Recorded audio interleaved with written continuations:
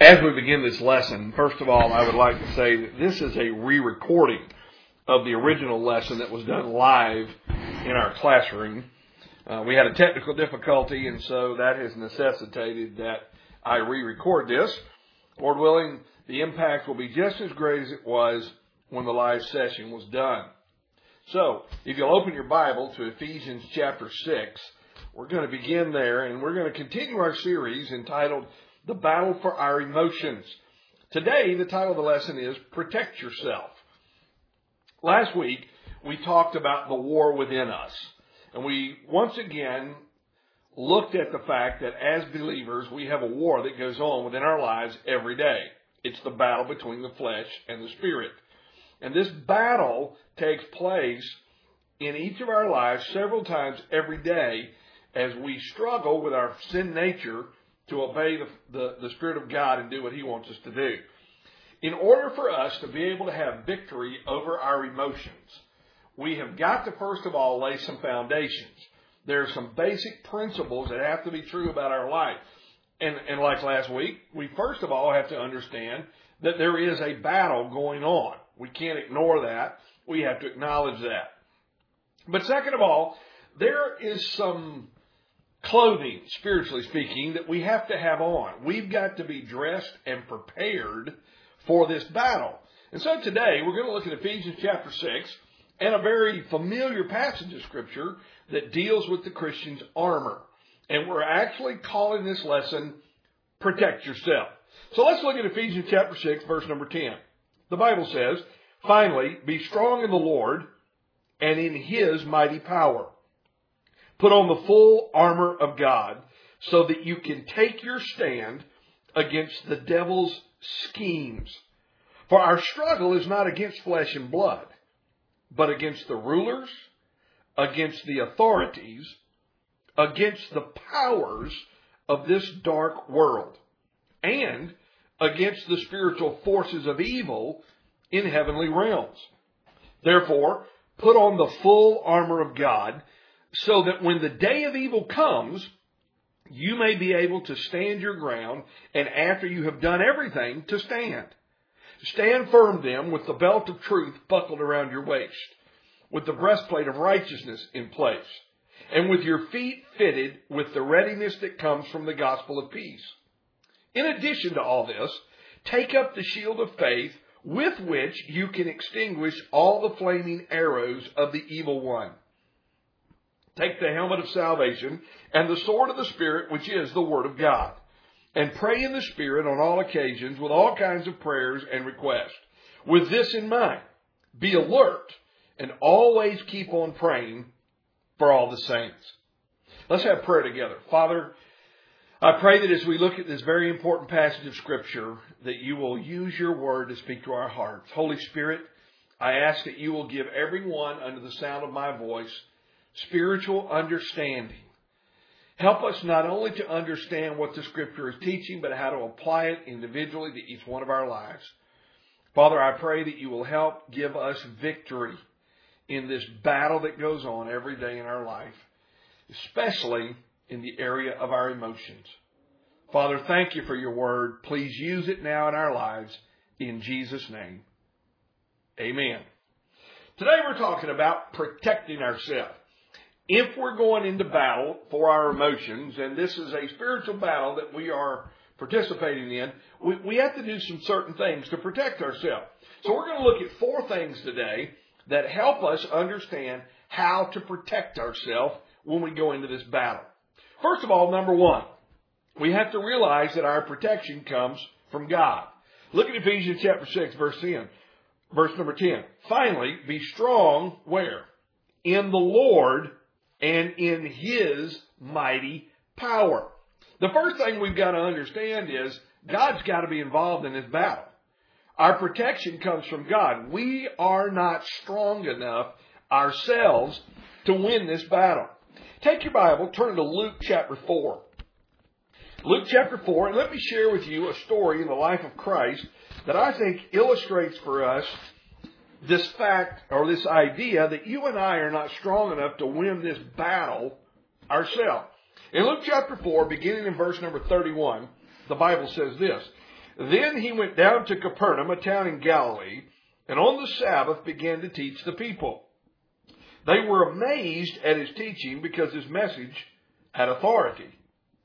In the synagogue, there was a man possessed by a demon, an evil spirit.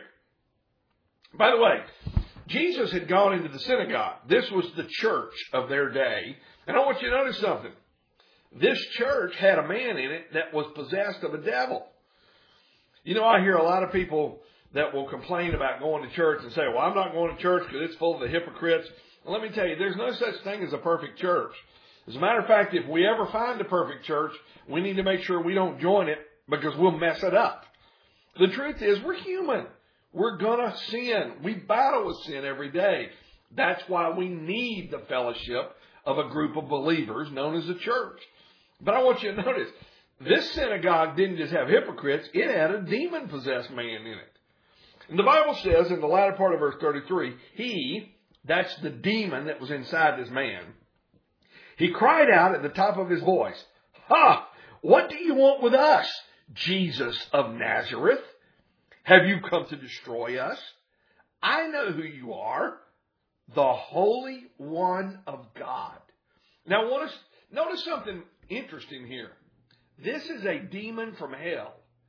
And this demon from hell acknowledges that Jesus of Nazareth is the Holy One of God, that he is God. You know, we have human beings that won't even acknowledge that. But even the demons of hell believe and know that Jesus is God. Now, I want you to notice what happens here. In verse 35, Jesus says, "Be quiet." The Bible says, "Be quiet," Jesus said sternly. So evidently, this demon began to speak out of this man and began to say, "I know who you are, Jesus of Nazareth," which identifies him as the one who was born of Mary. Jesus of Nazareth, and have you come to destroy us? Well, of course he had. And the demon knew that. The Bible tells us that Jesus came to destroy the works of the devil. So he's come to destroy what they're trying to do. And then the demon says, "I know who you are. You are God. The Holy One come from God." Jesus said, "Be quiet. Come out of him." Now listen to this. The Bible says, "Then the demon threw the man down before them all and came out without injuring him." Isn't this interesting? The Bible says, just like a kid throwing a fit, the demon, first of all, never argued with Jesus. Jesus said, "Come out." He never said another word. He threw the man down and came out of him. But also notice this. Jesus did not allow the demon to hurt the man. Now here's my point. Here's a man who is possessed of a devil, and obviously the demon is hurting him.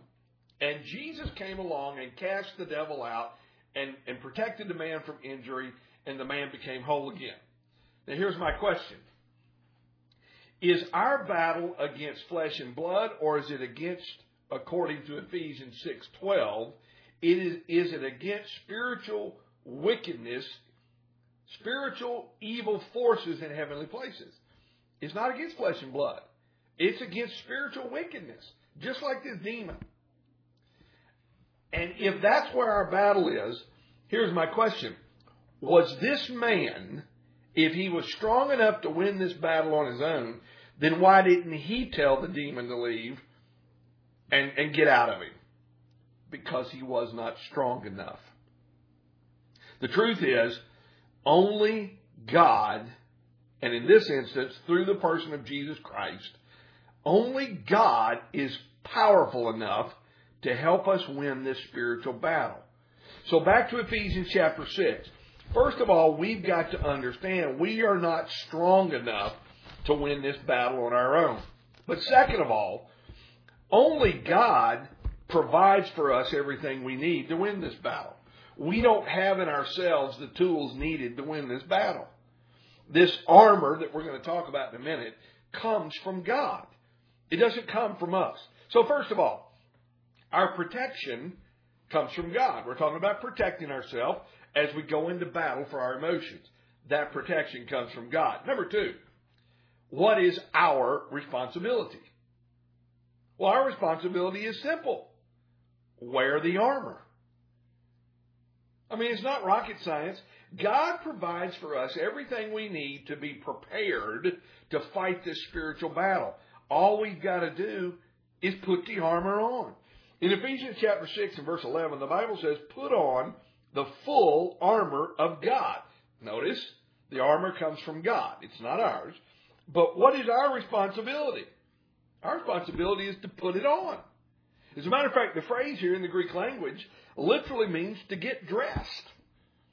Now, let me ask you something. How many of us, let me ask you this, how many of you have ever had a dream that you were standing in a public place or speaking in a public forum and you didn't have any clothes on?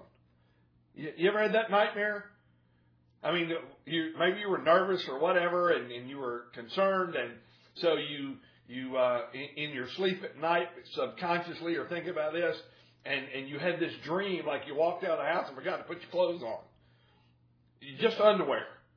Well, do you know, as funny as that seems, and as crazy as it seems, the truth is none of us would get up today and come to this place or go to work without putting our clothes on. That's ridiculous. But you know, the truth is that there are Christians every single day of their life that get up and go out into their daily life naked spiritually.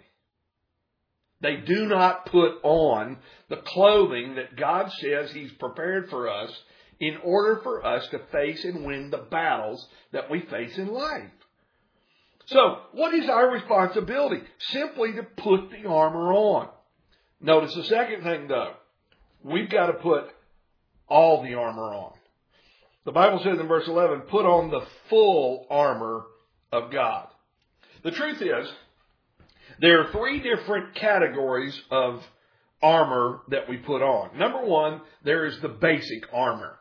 Now, that includes the belt, the breastplate, and the shoes. Then there are the defensive pieces of the armor, the shield and the helmet. Then there is the offensive pieces of the armor, the Bible, the sword, the Word of God, and what we're going to call the spear or our prayer. So you've got three separate parts of the armor, but all seven of these pieces are vitally important. And the truth is, when the Roman soldier dressed to go into battle, the enemy would aim, when they aimed their arrows at the body, or their spear, or in a sword fight, their sword, they would aim for the part of the body where the armor either was not present, where the armor had been weakened, or where the armor had been removed. Because that's where we're most vulnerable. Now, what do you think our enemy, Satan, what do you think the enemy is going to do when we go into battle? He's going to aim for that area of our life where we are void of the armor. And in just a minute, we're going to look at these seven pieces of armor. We're going to talk about what they mean and how they're supposed to look in our own lives. And you're going to see we've got to have all seven pieces. So, number one, how do we protect ourselves? How do we prepare to fight this battle for our emotions? Number one, we got to realize our protection comes from God. God's got to be involved. We can't leave God out. We can't show up on Sunday morning, say hi to God, and then leave and ignore God the rest of the week until we get back next Sunday morning. God has to be involved in this battle. Number two, our responsibility is to simply wear the armor. Just put it on and do what God says. Then number three, we've got to realize our battle is against evil. It is not against flesh and blood. Look at chapter 6, verse number 12, or verse number 11. Put on the full armor of God. Why? So that you can take your stand against the devil's schemes. Satan has a plan of attack for each of our lives. Now, he personally can't attack our lives. However, he does have a myriad, thousands of demons that actually are at his bidding, and they do whatever he tells them to do. They can be all over the place. Satan is not omnipresent. Only God is. Satan cannot be everywhere at the same time like God can. But he can send his henchmen, his demons, to come after us. So we've got to understand our battle, according to this, is against Satan's plan of attack in order to destroy our life. And we've got to understand that. But the second thing is, the Bible says in verse 12, our struggle is not against flesh and blood. It is against the rulers, the authorities, and the powers of this dark world, and it's against spiritual forces of evil in heavenly realms. Let's put it like this. What if worry came to us in the form of a black widow spider? And in order to destroy worry and keep it out of my life, all I had to do was stomp on it and smash it just like I would a black widow spider. Man, that'd be great, wouldn't it? Smash the spider, all of a sudden worry is completely removed from my life, and I never have to worry about it again. Or how about this?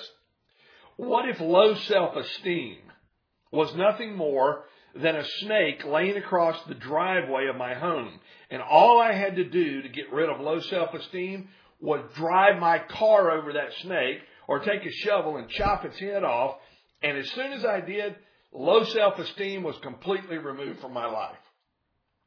What if anger was like a mosquito that landed on my arm, and all I had to do was smash it? And the moment I smashed that mosquito, anger was completely removed forever from my life. Man, that'd be great, wouldn't it? I mean, wouldn't it be great if it was that easy to get rid of these problems we battle spiritually? But the truth is, it's not that easy. Because all of those things are flesh and blood that we can physically do something about. That's not what this battle is about. Our battle is a spiritual battle. So we can't fight it with physical means. Let me just review real quick 4 things about this battle that takes place on the inside of us. And we talked about these last week. First of all, it's an inner battle. So it's a battle on the inside of us. It's not an outward physical battle like smashing a spider. Number 2, it's a spiritual battle. That means God's got to be involved. Number 3, it's a mental battle. The greatest portion of this battle takes place on the battlefield of our mind. We've talked a little bit about that. We'll talk more about that as we go along. And number 4, it's an ethical battle. It is a battle over right and wrong. It is a battle that if the battle is won, then I do what is right in my life. If the battle is lost, then I do what is wrong in my life. If I do what is right, there is blessing and God gets glory. If I do what is wrong, then I end up exactly the way Satan wanted me to end up. Jesus said in John 10:10, the thief comes to steal, to kill, and to destroy. That is exactly what Satan wants to do. Satan wants to destroy my life. Jesus told Peter, Simon, Satan wants to have you so he can sift you like wheat. He literally wants to rip your life apart.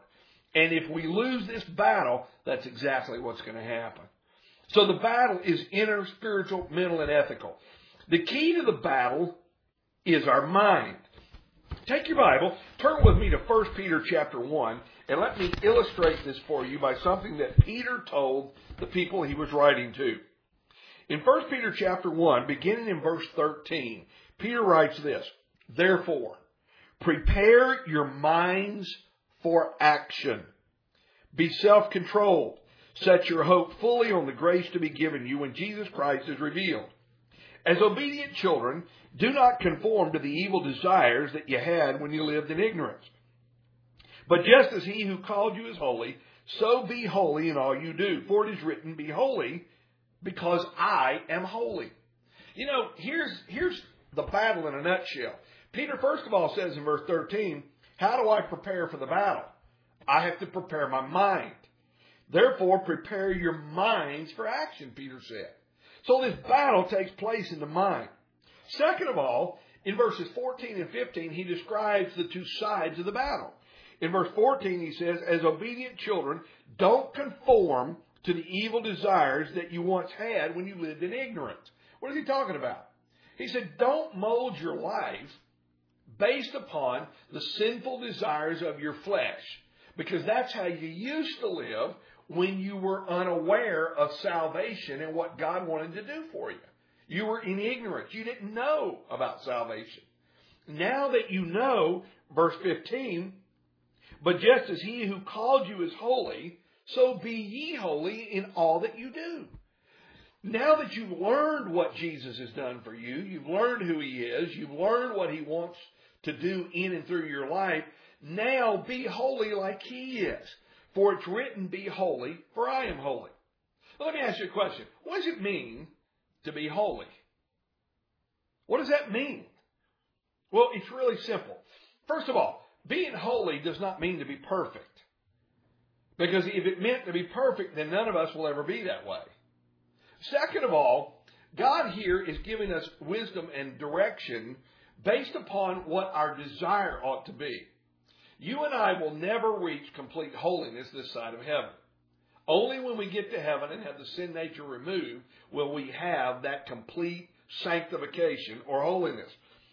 So what does it mean to be holy? Well, notice he tells us here, just as he who called you is holy, so be ye holy in all that you do. Be holy in all you do, just like the one who called you. Well, who called us? God. So be holy like I am holy. God just wants us to be like him. Well, what did he do for us to help us understand as humans how we ought to live? He gave us Jesus. In John 1:1, the Bible says, in the beginning was the Word was God, and the Word was with God. In John 1:14, the Bible says that Word was made flesh and dwelt among us. Peter tells us that we are to follow his example.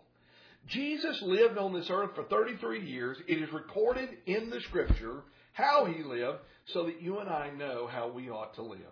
You know what it means to be holy? It just means to be Christ-like.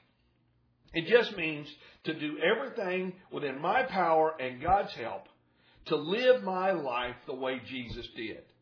Facing temptation the way Jesus did. Treating people the way that Jesus did. Living my life as far as my goals and my desires the same that Jesus had. That's all it means. So holiness and being holy in all that I do just simply means that in everything I do, I want to be like Jesus. So, our battle is against evil. It's an inner, spiritual, mental, and ethical battle. The key to the battle is our mind. Now go back to Ephesians chapter 6. Let me show you something here that's very interesting. In Ephesians 6 and verse 13, the Bible says, therefore put on the full armor of God so that when the day of evil comes, you may be able to stand your ground. What is the day of evil? The day of evil is literally, like Paul said in Romans 7, it's when I want to do good, evil is present with me. It's any time that we are challenged to do either good or wrong, to either do right or wrong, good or bad, evil or godliness. It's any time that challenge comes. It can come from outward influences. It can come from our flesh. It can come from the temptation of the devil. But the day of evil that's being referred to here is that moment in my life when I have to make a choice, right or wrong. And that's what he says. Put on the armor of God so that when that day comes, when that moment comes, when I have to choose right or wrong, evil is battling me, that I will be protected and prepared to win that battle. Now notice something else about verse 13 that I thought was very interesting. He says, therefore put on the full armor of God so that when the day of evil comes, you may be able to stand your ground. And after you have done everything, to stand. What does that mean? After you've done everything, to stand. I thought I took my stand. Literally what he's talking about is, every time I take my stand, I get better at it next time. I become stronger. Every time you and I fight one of these battles in our life and we win, we get stronger and stronger and better at it. I've given you an example in the study sheet, 1 Samuel chapter 17, verses 33 through 40. This is a very familiar story. This is the story of David and Goliath. Now, most of you will remember that when David told Saul he was going to fight Goliath, what did Saul say? You can't fight that giant. You're just a boy. How are you ever going to do this? David proceeded to tell him about killing a lion and killing a bear, and he reminded Saul that it was God who killed the lion and the bear through him. And he said, and that our same God, the one that helped me kill the lion and the bear, will also help me kill this giant. Saul said, that's great, but at least take my armor and sword and use them. So David, out of respect, put Saul's armor and his sword on. When he put them on, he started walking around, and then he took them off and he gave them back. And you know what he said? He said, King, all due respect, I can't use this. And then you know what he did? He told King Saul why. King, you know why I can't use this? I have not proved them. I've never used them before. I don't know if they will work for me. He said, I've got to use what I've used before. I've got to use what I know works. So what did he do? He picked up a sling, 5 smooth stones, and he went out to meet the giant. Why did he use a sling and the stones? Because he had used them before. He had fought this battle before against other enemies, and he won. He knows this works. And you know what? Every time you and I fight this battle and we win, using the armor that God has given us, we become more confident in the armor and we get better at winning the battles. So, how do we protect ourselves? First of all, we got to understand our protection comes from God. Number 2, our responsibility, just wear the armor. Number 3, we've got to remember our battle is against evil. It's not against flesh and blood. Now, number 4, as we finish, let's go through each piece of the armor quickly, and let's talk about what they mean and what it looks like in our life. Now, as we do this, and we've only got a few minutes left, but as we do this, I want you to understand, number 1, this is not meant to be an exhaustive study of each piece of the armor. We literally could do a whole lesson on each piece of this armor. This is meant to help us to just understand what it is and how it ought to look in our life. If I've got this piece of armor on in my life, so to speak, if I have gotten dressed and put this piece of armor in my life, what does it look like and how does it help me? So that's what we're going to do. So let's look at Ephesians 6, verse number 14 real quick, and let's go through these pieces. Number 1, stand firm then with the belt of truth buckled around your waist. First of all, there is the belt of truth. What is this? This is the foundation to everything that we do in our life. There has to be a standard of truth. By the way, the belt is what held the breastplate in place. If there was a sheath for the sword, that's where it was, on the belt. So the belt is the key to everything. Truth is the key to everything. In John 17 and verse 17, Jesus in his high priestly prayer prayed to his Father and he said this, Father, sanctify them through truth. Thy word is truth. We have got to be armed every day with the belief that the Bible is true, that we understand it, we believe it, not just say we believe it, but we truly believe this is our standard of life. This is what we look at. And anything else that contradicts this book is wrong. We believe the Bible. That's where we start. So first of all, when I go into battle against these emotions in my mind, I've got to understand the first place I'm going to go to find out how to deal with these emotions is in the Bible, because that is my belt of truth. Number 2, the Bible says, after you put on the belt of truth, then with the breastplate of righteousness in place. So second of all, there's this breastplate of righteousness. It has to be in place. The breastplate had 2 pieces. One piece covered the front, one piece covered the back. It covered the shoulder of the soldier from the shoulders to the mid-thigh. It literally protected every major organ of the body. Now, it's called the breastplate of righteousness. In 2 Corinthians chapter 5 and verse 21, the Bible says, For he hath made him to be sin for us, who knew no sin, that we might be made the righteousness of God in him. Who is he? That's God. What did he do? He made Jesus to be sin for us. Jesus paid the penalty of our sin for us, so we could be made righteous in God's eyes. In Philippians chapter 3, verses 8 and 9, the Bible says, "What is more, I consider everything a loss compared to the surpassing greatness of knowledge, knowing Christ Jesus my Lord, for whose sake I have lost all things. I consider them rubbish that I may gain Christ." Now look what Paul says in verse 9.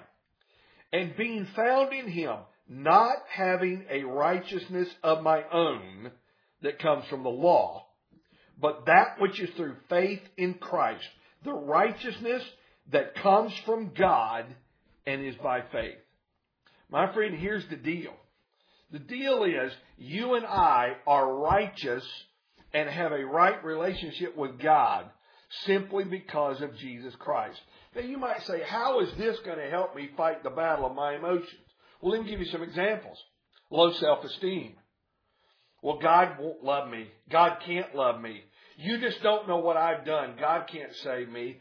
God would never want to help me because I'm a terrible, terrible person. All of these emotional wrongs can be corrected if you understand that God loves you no matter what. Your righteousness, everything good about you, is because of Jesus who lives in you. It's not because of me. God doesn't love me because I'm good. God loves me because I have Jesus. So as long as I have Jesus, God loves me. As a matter of fact, in 1 Thessalonians chapter 5, verse number 8, the Bible actually describes the breastplate. And it gives us the name for these two parts of the breastplate. Let me read this to you. 1 Thessalonians 5 and verse number 8. The Bible says, But since we belong to the day, let us be self-controlled, putting on faith and love as a breastplate. Faith and love. Do you know what this righteousness is? This breastplate of righteousness that we have, we are righteous because of two things. Number one, because God loved us. For God so loved the world that He gave His only begotten Son, that whoever believed in Him would not perish but have everlasting life. Romans 5 tells us that while we were yet sinners, Christ died for us because He loved us. That's how He showed His love for us. The Bible says in 1 John, we love Him because He first loved us. My friend, love is why we have this righteousness. And second of all, faith. For by grace through faith are you saved. We are saved and we have the righteousness that comes by faith in Jesus Christ. So my friend, listen to me.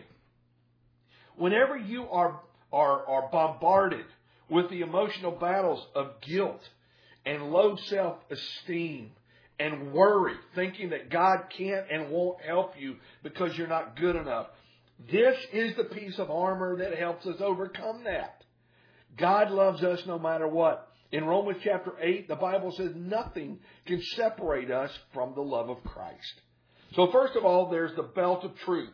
Then there's the breastplate of righteousness. Then number 3, the Bible says that our feet are to be fitted with the readiness that comes from the gospel of peace. Now these are the shoes we wear. Now these shoes have in relation to them two things that help us. Number 1, readiness. We are to be prepared to go and do whatever it is God wants us to do. This has the idea that we're not living our life for ourselves. We're living our life to accomplish the purpose and plan that God has for us. So how do I win this battle for my emotions?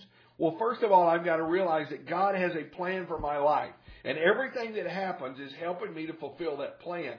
So I've got to have on the armor that says, in my heart, I am ready to do whatever it is God wants me to do. Second of all, we have readiness that is prepared from the gospel of peace. Now, the gospel, literally the good news about Jesus Christ, this is where this readiness comes from. But I want you to notice something. It's a gospel of peace. That's why anger and bitterness and malice and jealousy, all of these things, they don't create peace. They create war and unrest. That's why if I'm going to win the battle for my emotions, I've got to learn to do what God wants me to do and make that a priority, and to seek peace, just like Jesus did. So there's the belt of truth, the breastplate of righteousness, and the shoes that say I'm ready and I'm carrying with me the gospel of peace. Now, the next two pieces are the defensive pieces. I want you to notice what they are. He says in verse 16, in addition to all this, in addition to these three pieces, I want you to take up the shield of faith with which you can extinguish all the flaming arrows of the evil one. The shield of faith. What does that mean? Here's the simplest way for me to describe the shield of faith. It's when I simply say, I believe God, I don't believe Satan. That's the bottom line. Faith says, I believe what God says, I don't believe what the devil says. Now, the devil has a lot of ways of telling us what he thinks. He uses the media. He uses the world's philosophy. He uses ideas from people that don't know the Lord. And they're all propagating these things. When God says, give and it shall be given to you, and Satan says, no, you don't give anything, you keep everything for yourself, faith says, I believe what God says, I don't believe what the devil says. And by the way, is this not the strategy that Satan has used ever since the garden? When he went to Adam and Eve, and he approached Eve, and he said, yea, hath God said, you shall not eat of every tree of the garden? He literally began by getting Eve to doubt what God said, and to believe what he was saying. So the shield of faith says, I believe God. In Romans chapter 1 and verse 17, the Bible teaches us that the just live by faith. In Hebrews 11 and verse 1, the Bible tells us what faith is. Faith is literally the substance, the evidence, the reality of something I cannot see. I believe it's true, and I believe it's real because God said it. My faith, by the way, always has an object. That object is the Scripture. In 1 Peter chapter 5, verses 8 and 9, the Bible says, be self-controlled and alert. Your enemy, the devil, prowls around like a roaring lion looking for someone to devour. Resist him, standing firm in the faith, because you know that your brothers throughout the world are undergoing the same kind of suffering.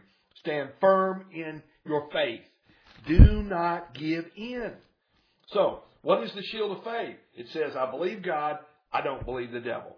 Then next, there is the helmet of salvation, verse 17, Ephesians 6. Take the helmet of salvation. What is this? In 1 John chapter 5, verses 13 through 15, John said, one of the reasons I wrote the book of 1 John was so that those of you that believe in the name of the Son of God would know that you have eternal life. Do you know one of the greatest tools of the devil to cause Christians to become ineffective is to get them to doubt their salvation? These are the people that have been saved 14 different times. Every time somebody comes along and preaches about hell, they start worrying about whether or not they're saved, and they get saved all over again. And my friend, let me tell you, in Romans 10:13, the Bible says that whoever will call on the name of the Lord shall be saved. If you've done that, as I did on September the 20th, 1975, if you've done that based upon the promise of God, in repentance and faith, I asked him to come into my life and forgive me and be my Savior. And he said if I would do that, he would save me. And let me tell you this. If he couldn't do it the first time, he's not going to be able to do it the next 13 times either. We have got to settle this matter that we have truly repented of our sins. We've received Christ into our life. We know he's the Son of God. We believe that he came to this earth. He lived, he died, and he rose again. We believe he's alive in heaven. And having believed that, that's what I'm putting my faith in to get forgiveness of my sins and get me to heaven when I die. If you have trusted him and believed in him, then that is settled. But settle that in your heart. That's why the helmet is the one called salvation, because it covers the mind and takes away the worry of that. Then next, the last two pieces of armor are the offensive pieces. He says in verse 17, latter part of the verse, he calls it the sword of the Spirit, which is the Word of God. In Joshua chapter 1:8, the Bible says that this book of the law should not depart out of our mouth. We should meditate in it day and night so we can observe to do everything that's written in, because then our way will become prosperous and successful. The Bible also teaches us that it is the Word of God that helps us to stay from sin. Psalm 119 verse 9. Wherewithal shall a young man cleanse his way? By taking heed to your word. Psalm 119 verse 11, thy word have I hid in my heart that I might not sin against thee. Do you remember in Matthew chapter 4 when Jesus was tempted by the devil? In verse 4, verse 7, and verse 10. How did Jesus answer Satan when he was tempted? He quoted Scripture. All three times he responded to Satan by quoting the Scripture. Let me give you an example of this. In Philippians chapter 4, verse number 8, the Bible says, finally, brethren, whatsoever things are true, whatsoever things are honest, whatsoever things are just, whatsoever things are lovely, whatsoever things are of good report, if there be any virtue, and if there be any praise, think about these things. Let me tell you what to do the next time you have an evil thought come into your mind. And by the way, how many of us actually battle with evil thoughts? All of us do. The next time that evil thought comes into your mind, memorize Philippians 4:8 and quote it in your mind. Continue quoting that verse in your mind until the evil thought leaves. And I will promise you, if you will do that, once that evil thought is gone, God will give you such victory, in many cases you will not even be able to remember the evil thought you were having. Because that is the power of the Word of God. So I've got to be armed with the Scripture. I've got to not only believe it, which is the belt of truth, but I've got to know how to use it as the sword of the Spirit in my life. And then finally, as we close, the Bible says in verse 18, and pray in the Spirit on all occasions with all kinds of prayers and requests with this in mind. Be alert and always keep on praying for all the saints. The final piece of our armor is prayer. In Matthew 26, verses 36 through 45, right as Jesus was preparing to go to the cross, do you know what he did? He went to the Garden of Gethsemane and he got alone and he prayed. That's how he prepared to meet the battle of the cross. And my friend, you and I have got to have a time where we get alone with God, get away from all the distractions, and have some time where we can just communicate with us and God. Pour out our heart and let God give us comfort and peace. In Philippians chapter 4, verses 6 and 7, the Bible says, be careful for nothing, but in everything by prayer and supplication with thanksgiving, let your requests be made known unto God, and the peace of God that passes all understanding will guard your heart and mind through Christ. My friend, do you want to know one of the ways that we win the battle over worry? Philippians 4, 6, and 7. We use the piece of armor called prayer. And then we add it to the rest. So my friend, if we're going to win the battle for our emotions, and we're going to overcome these things in our life so we can be what God intended for us to be and know the joy that God wants us to have in life, we've got to protect ourselves. How do we do that? First of all, by realizing protection comes from God. By realizing our responsibility is to wear the armor. By understanding our battle is against evil that takes place on the inside of us, and then knowing what all 7 pieces of the armor are and what they're supposed to look like in our life. Now, beginning next week, we're going to begin to look at some actual emotions that we battle with. And the first one we're going to start with next week is anger. As a matter of fact, the title of the lesson is Sinless Anger. The Bible says in Ephesians 4, be angry and sin not. What does that mean? So we will take these pieces of our armor and we will begin next week addressing different areas of emotional challenges in our life and learn how to get victory over them. Father, thank you for your word. Thank you for the power that it has to give us victory in our life so we can live the way that Jesus intended for us to live. Father, I ask you'll give us a great week. Protect each of us. Give us victory in the battles we fight this week. In Jesus' name, amen.